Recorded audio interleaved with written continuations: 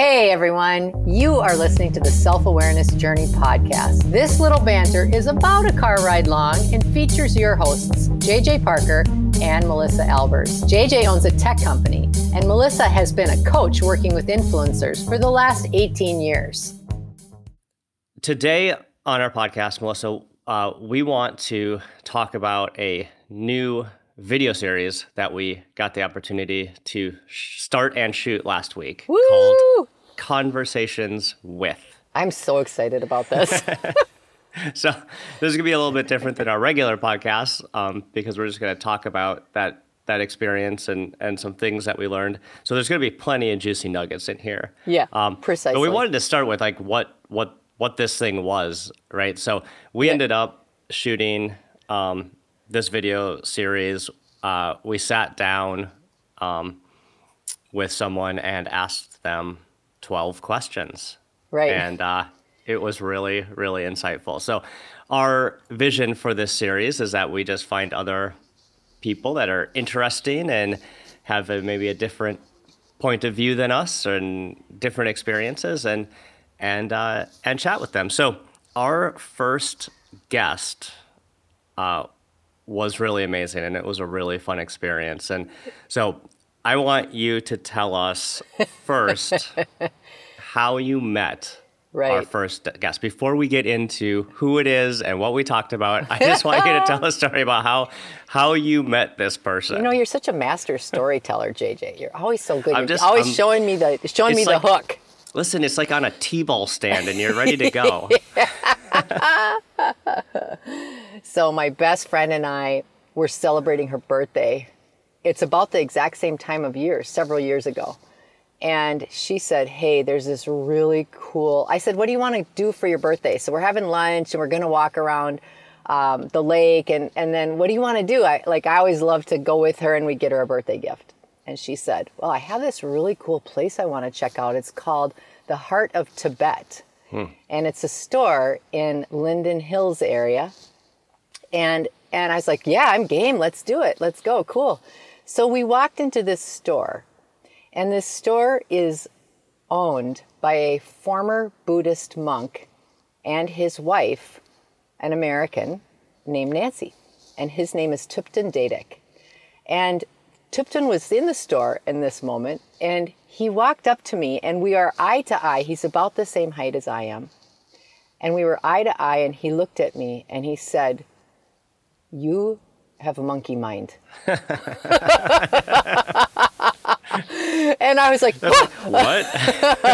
Oh, no. What felt really even funnier about this is that I felt like he was peering into my soul and I knew exactly what he meant. Like it was like really strange.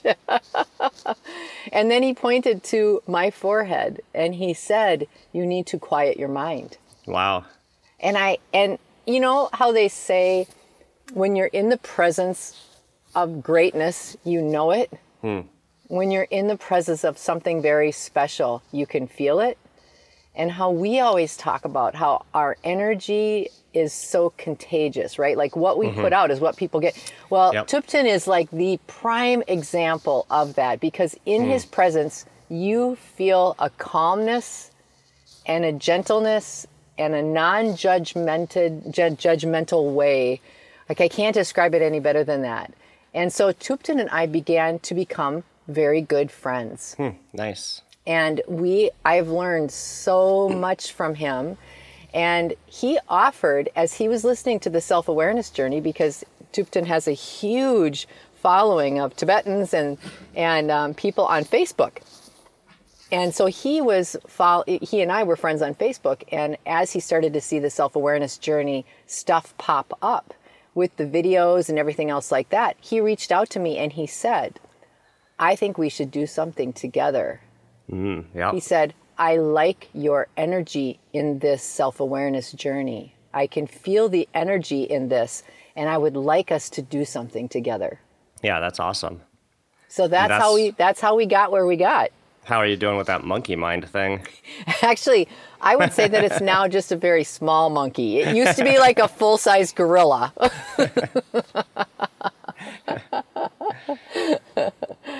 So we went and picked Tupton up from the store and brought him to our studio and sat down and asked him some questions. And I just love it too, because when we went to get him, he was armed with two things: prayer beads and a beautiful antique singing bowl, which is a Tibetan instrument that is used for meditation as well as music and sound healing and that sort of thing. So he came to our studio with those two things. And so we just were able to commence in our conversation. Yeah. So let's just buzz through a couple of the questions we asked him. Obviously, all of this video series is on our website, so everybody can go to theselfawarenessjourney.com and watch all 12 segments. But let's talk about just a couple of them, because as I was reviewing them, it's just like I have this whole page in notes of really interesting things to think about. Right, I know it. So the first question we asked him was, what does meditation mean? Like, what is meditation, right? Yeah. And I thought that was really interesting because, on our podcast, we've talked a little bit about meditation, right? But we don't get into that really deep, right? And I think that certainly in our Western culture, meditation is not, something that everyone's doing, right? No. I think it's gaining popularity, though. I think a lot more people are becoming interested in entering into the experiment. Absolutely. I think that is definitely true. So he described meditation as a familiarity with your mind. Yeah. When I was reflecting on that, I was like, isn't that interesting? Like the idea that most of us are maybe just running around, not even familiar with our mind, with what we're thinking.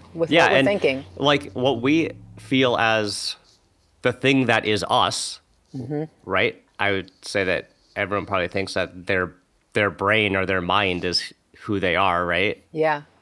And if you're not that familiar with it, you're kind of saying like, meditation helps you become familiar with yourself. Yes, that's right. I loved that because I think we do just skim off the top. There's been a lot of studies that say we just think. We're thinking, I can't remember if it's like 80,000 or 100,000 thoughts per, I can't remember if it was per, it was a ridiculous number that we're constantly cycling. And I don't think we even have an awareness that we're doing it at all. And so the simple answer of just becoming familiar with your mind. Yeah. And then he said, the more you understand your mind, the more clarity you have. Yeah. Yes. And he used beautiful analogies so much in his speaking. He has a very thick accent. As a matter of fact, he was really concerned about his accent getting in the way of his message. And both you and I were like, oh my gosh, please don't worry about it. If we need to do subtitles, we can. We don't care about that. His energy and his language was beautiful. In that moment when he was talking about you had more clarity, remember he said it's like blue sky. Oh, yeah. He said it's like the clouds part and there is blue sky. Yeah. Yeah, that was a really great analogy.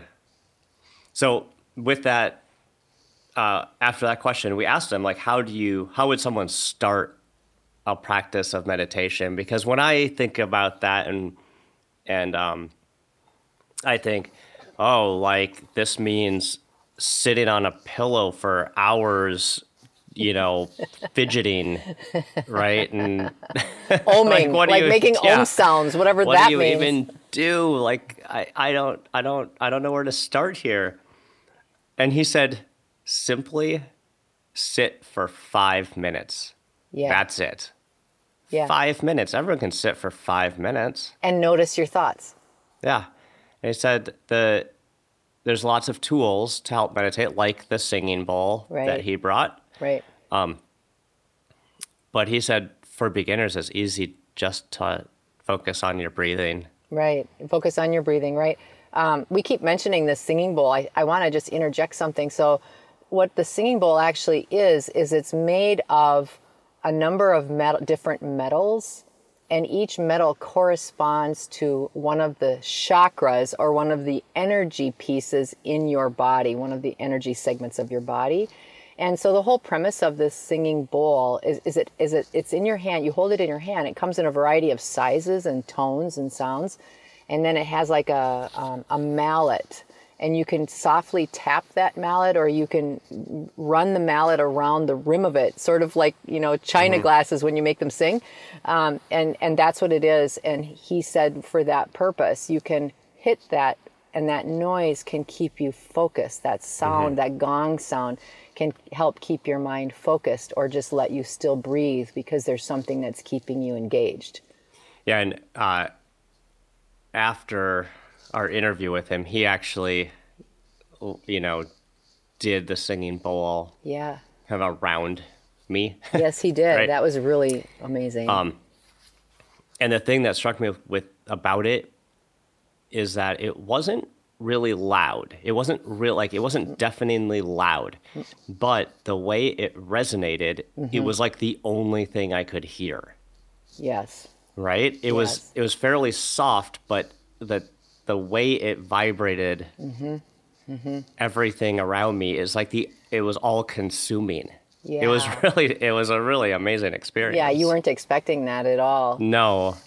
As a side note, as we've always been talking about in the last several weeks about how sort of the world is amped up and people are really searching for meaning, searching for finding more balance in their lives right now. Tupten has said people are coming in his store and buying singing bowls like crazy. And I thought that was fascinating. And he had no awareness why. He was like, people are all of a sudden, like, sometimes I'm selling 4 singing bowls in an hour, and I'm not sure why. But I believe that's because that's people are connecting in that way to some, a different way to connect with themselves. Yeah. We then asked him, how does being more mindful help? Right? As we're kind of like progressing through this idea of like, what is meditation and how do you start? That gets into mindful. And he said that mindfulness helps you remember how your life is precious. Yes. Remember what I'm talking about? Yes. Yeah, he's talked a lot about just remembering how precious life is. And that's the word that he used. And it was so beautiful how he would use that word. Yeah, and how when you focus on how precious everything about your life is right now, you're not focusing on the past, about what's happened. You're not getting too far ahead and getting anxious about what could be. Yep. You're simply staying very present and recognizing how precious your life is. Yeah, and he talked about how that will cause you to be less affected by external things. Yes. Which is, I like the way he phrased that. That was so good, wasn't it? I forgot he said that. Yeah. Yeah. When we were talking about mindfulness, we also started talking about the connection to the universe. Because all of these things, like, it was becoming clear that everything is all connected, right? Yeah. And so he was talking, when we talked about meditation and mindfulness and the mind and, and then we even talked about things like karma and delusion and things. And it was really all centered around this idea of interconnection. We did a whole, he talked a lot about interconnection and understanding that everything is connected. Yeah. Yeah. I loved one of the things, and this was your idea, JJ. I thought it was such a brilliant one, was to ask him a number of questions just about like Buddhist beliefs, you know, because we don't have how do you learn about that stuff in an open-ended way where there's not judgment, or you don't feel like you have no idea where to start on something so deep. And I just loved how, you know, through you asking some just general questions like that, like what does karma mean from your perspective? What does human suffering mean, you know, and how he was able to talk about that, but just in a real, just again, like we always say, put the cookies on the bottom shelf sort of way. Well, that's another thing I thought was really fascinating is everything he talked about, every deep question we asked him was just met with like a very simple, well-reasoned view of things. Right. It's not complicated. He didn't have fancy scriptures or any complicated ways of explaining anything. Everything he explained and all the analogies he used were extremely simple. Right. Yeah, I know it. And I loved how every time we would ask him something, he would just sit quietly for a moment. You know, he didn't have what a lot of people do when they're asked a question or where they're being interviewed, where they feel the need to just start going. Yeah. He was just very mindful, quiet, you know, reflective, and then he would just speak this eloquent description and very simple explanation of really deep topics. Yeah, you mentioned karma. Like I didn't really know much about karma or exactly, you know, how I would explain it to somebody else very well, but he did a really good job of explaining karma. You know, just simply it's the result of your actions. Yes, both positive and negative. Yep. And that actions in a previous life maybe are affecting your current life, or actions in this life will affect something in the future. Yeah. I mean, I think as Americans, we're always joking about karma. Like, I think everybody if you ever hear about karma, you don't hear people using it not as often talking about it as seriously. You hear people talking about it more like jokingly, you know? Yeah. And more like kitschy sort of. Almost like in a good luck kind of way. Yeah. You know, but for Tupten obviously it's like a very serious, like your actions are very important. Yes, always. You know? Yep. Yeah. One of the questions I thought we were getting a little deeper, right? And the one I really sat and thought a lot about after was he kept on talking about how we all have a delusion. He kept on saying we have a deluded mind. And what he's saying is like an illusion. Like what we see is an illusion. Yeah. Right?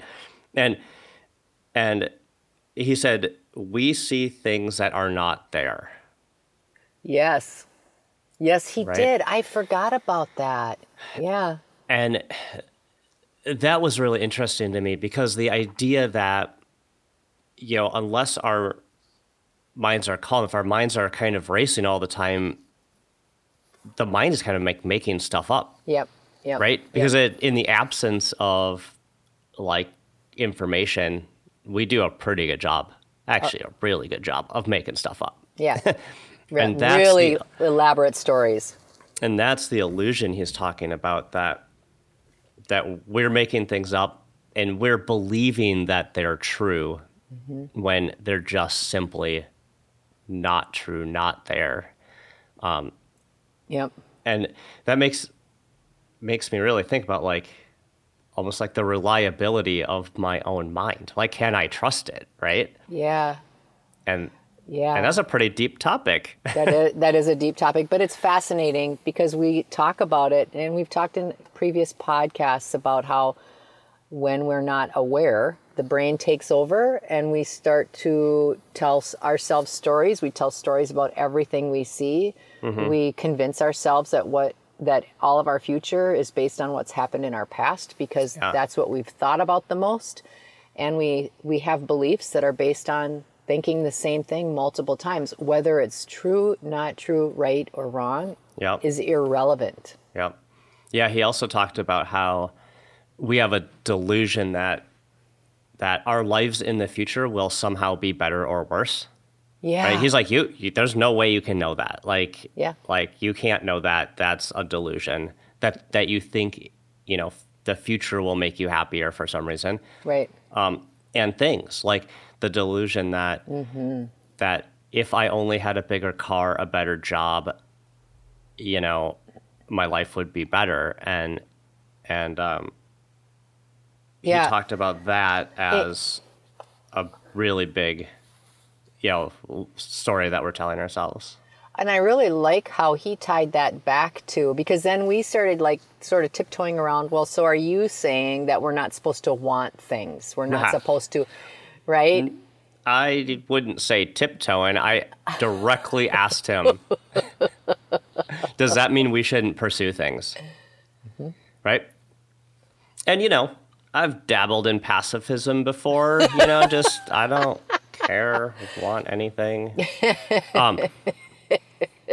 But I thought that that was really interesting, right? Like, okay, so if this idea of desire and wanting things and thinking about the future is causing the unhappiness, if we just don't care about anything, then what happens, right? Yeah. And he said that pursuing things is not a bad thing. No, not like at all. It's good to pursue things, but he was very clear about your intention. Yes, I was just going to go there. Yes, it was all about what is the intention behind your action. Yep. And, he used an analogy that, you could have two doctors, right?